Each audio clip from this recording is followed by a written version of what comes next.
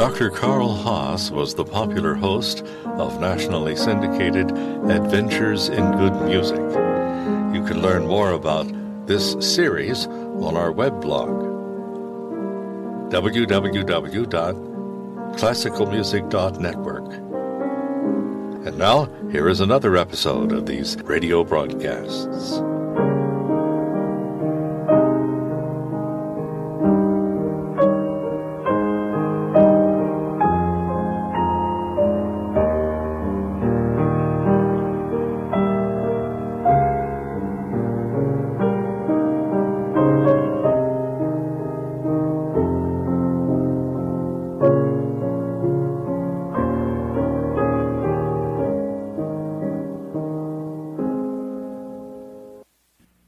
Hello, everyone. Artists come and go. If their contribution during their lifetime is of such stature that they will be unforgettable, then they become legends before they leave this earth. Arturo Toscanini was born 125 years ago today. That calls for a celebration. There is no conductor in history who was simply referred to as maestro. The name was left out. Maestro meant Toscanini. That's my title today, Maestro. I thought we would begin with a composition which is very well known to everyone, and it shows the prowess, the mastery of this unique conductor. Let us listen to a recording which was made in 1953. That means 4 years before his death, here in Carnegie Hall. Here is the overture to Rossini's William Tell, and Arturo Toscanini conducts his NBC Symphony Orchestra.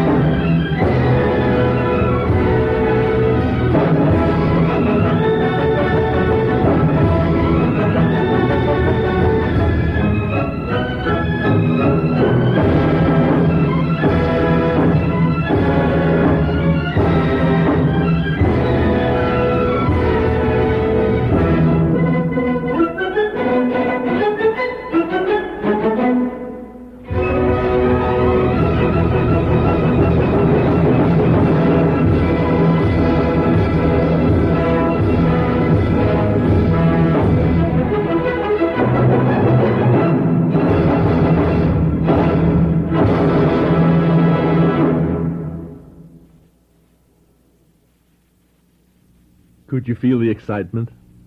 Could you realize how different this performance of this well-known piece was from almost anything else you ever heard?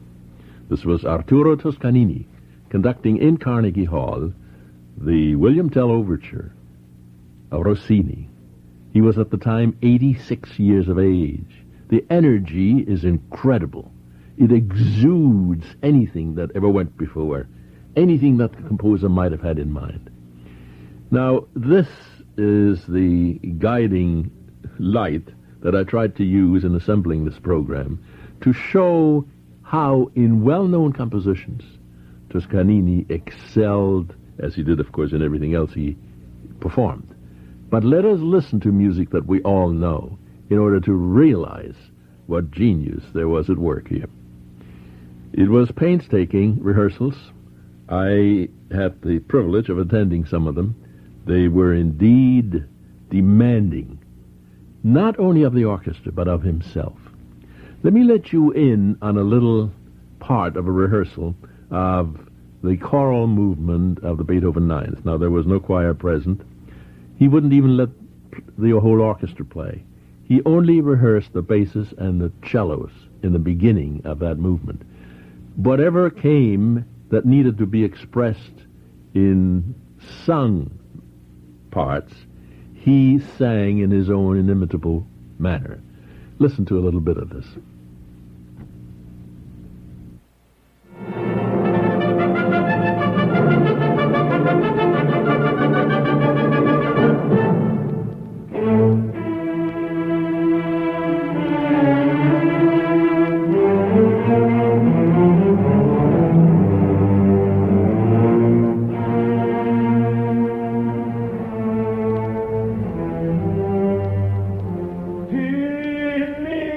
la la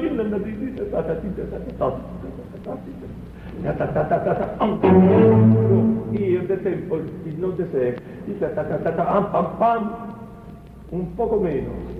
Dico del tempo un tele, la lirica,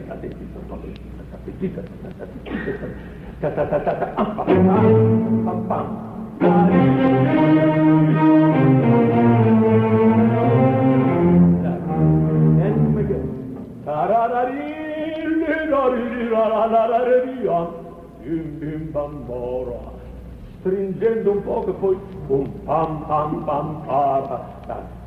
Dite, vediamo, da casa.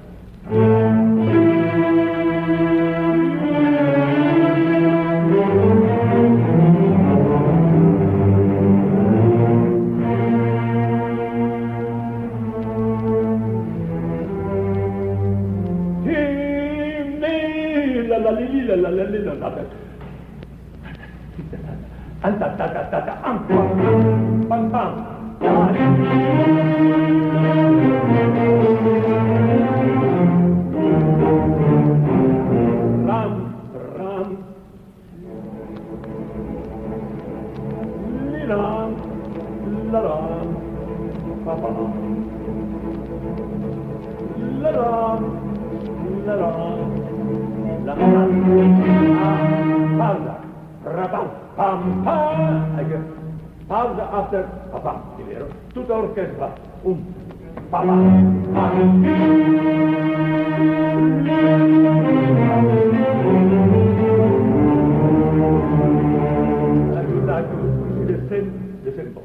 Tu sì, stendi e niente, di dunque, papà.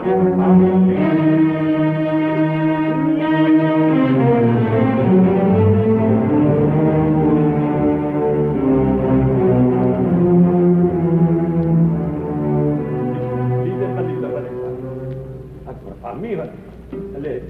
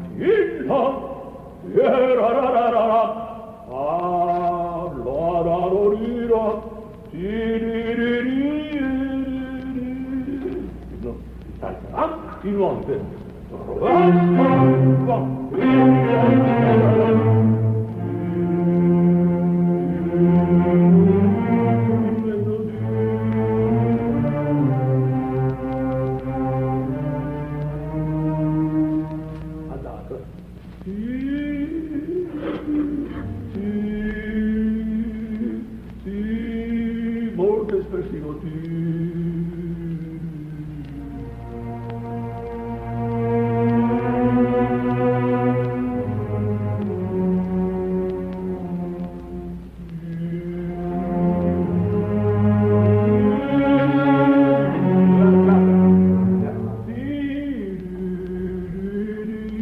E fermo. Ancora. Molto espressivo.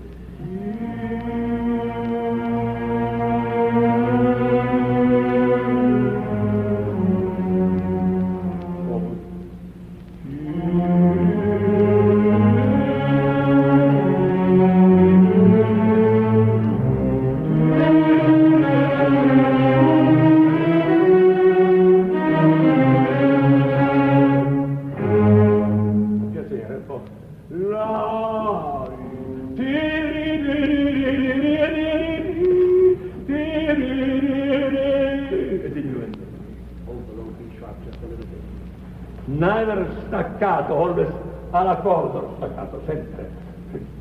From the beginning to end. Maestro, here where we finish, we have diminuendo. Do you want diminuendo?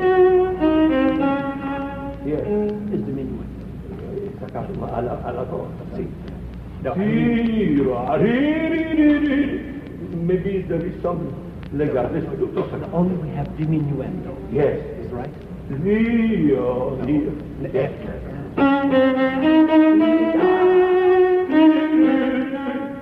Just for just a little. Per fare di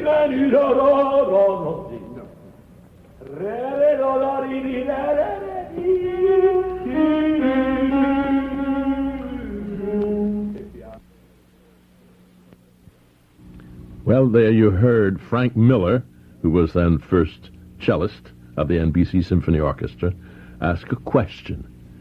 The question was answered in singing.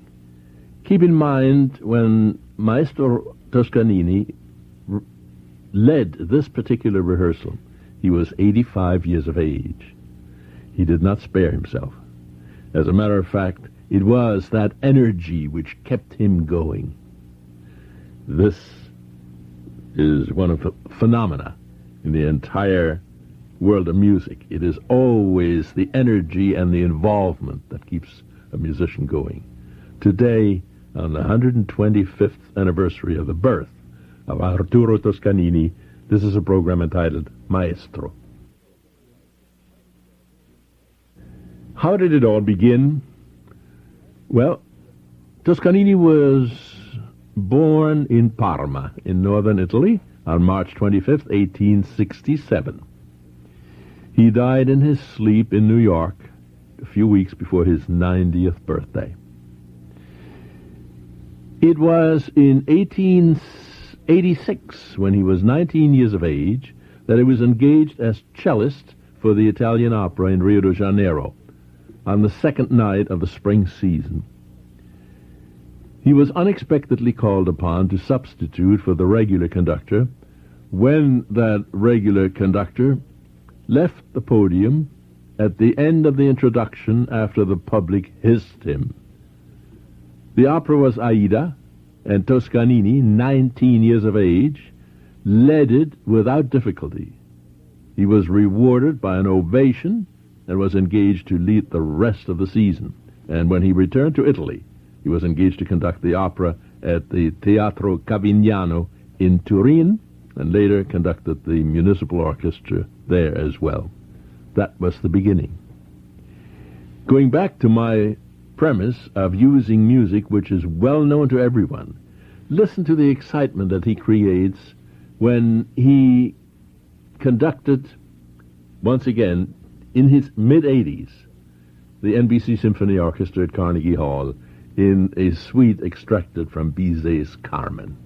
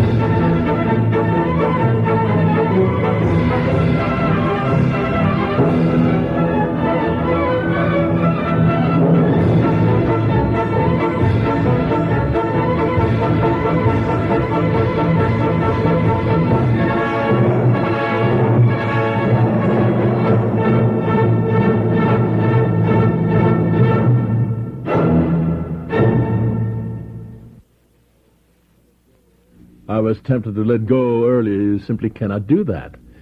I also am sure that you could hear all the precision with which this famous suite from Carmen is prepared here. Arturo Toscanini in the NBC Symphony Orchestra. He was a unique figure indeed. Among conductors, he was undemonstrative in his handling of the orchestra. He possessed an amazing energy and power of command. He demanded absolute perfection, and he erupted in violence when he could not obtain from the orchestra what he wanted. As a matter of fact, there was a lawsuit brought against him in Milan when he accidentally injured the concertmaster with a broken violin bow. Well, despite all of these outbreaks of anger, he at times poured on his musicians. He was affectionate. He was known to them as the maestro who could do no wrong. And his ability to communicate his desires to singers and players was extraordinary. And even the most celebrated opera stars or instrumental soloists never dared to question his authority. And yet, when he was relaxed, I remember being invited once to a little party which was given on his train, which was on a siding during a tour, and he found out that one of the second violinists had a birthday. He ordered a big spread of food. He was already past 80, not a wrinkle in his face. He smiled. His face was like a baby face. When he was relaxed, he looked as though he was the kindest man in the world, which he undoubtedly was. Now, I think we ought to get back to the Italian repertoire, and specifically also to that which expresses Italy's history. Let us not forget that he himself, Toscanini, had a social philosophy. He was absolutely democratic. He refused to conduct in Germany under the Nazi regime. He militantly opposed fascism in Italy, but he never abandoned his Italian citizenship despite his long years of residence in America. Listen to him conduct now the famous Va Pensiero chorus from Nabucco, as the NBC Symphony Orchestra is joined by the NBC Choir, in Westminster Choir actually, in this instance conducted by John Finlay Williamson. This was recorded in the famous Studio 8H at Radio City in 1943.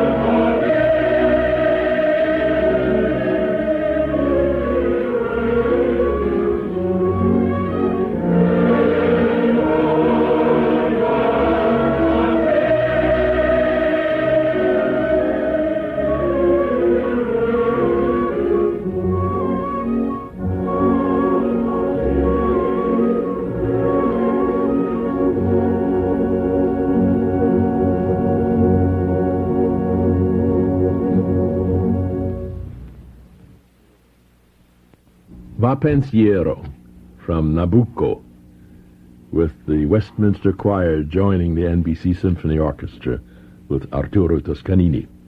And staying with Italian opera for one more example, let's turn to Puccini this time in La Bohème, O Soave Fanciulla, with Lizia Albanese, Jan Pierce, George Janowski, Nicola Moscona, Francesco Valentino. This is from a broadcast which was recorded in 1946.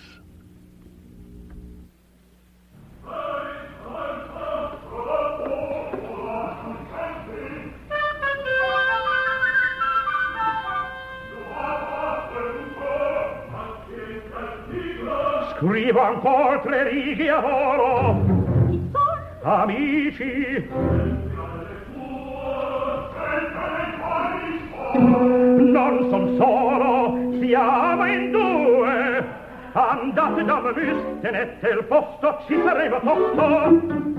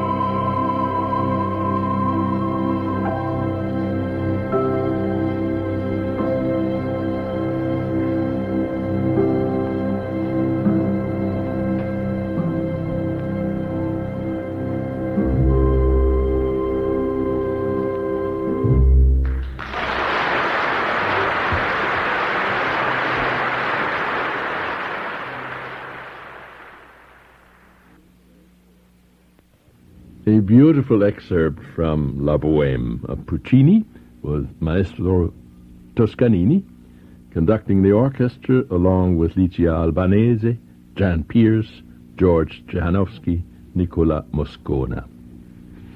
Let us also remember in this birthday program honoring the 125th birthday of Toscanini that New York was a special recipient of his gifts. It was in 1926-27 that he was guest conductor of the New York Philharmonic. He returned the following season as associate conductor with Mengelberg, and after the fusion of the New York Philharmonic and the New York Symphony, he was engaged as permanent conductor of the newly organized ensemble. And in the spring of 1930, he took the orchestra on a tour of Europe, resigned his position in 36. He was deeply touched by the plight of the Jews in Germany, and so he acceded to the request of the violinist Huberman, founder of the Palestine Symphony Orchestra at the time, to conduct the inaugural concert of that orchestra in Tel Aviv in 1936. In the meantime, he had filled summer engagements at the Salzburg festivals, no longer accepted them after the Anschluss of Austria to Nazi Germany. He indeed was a human being with principles of thought and conviction, along with his musical genius.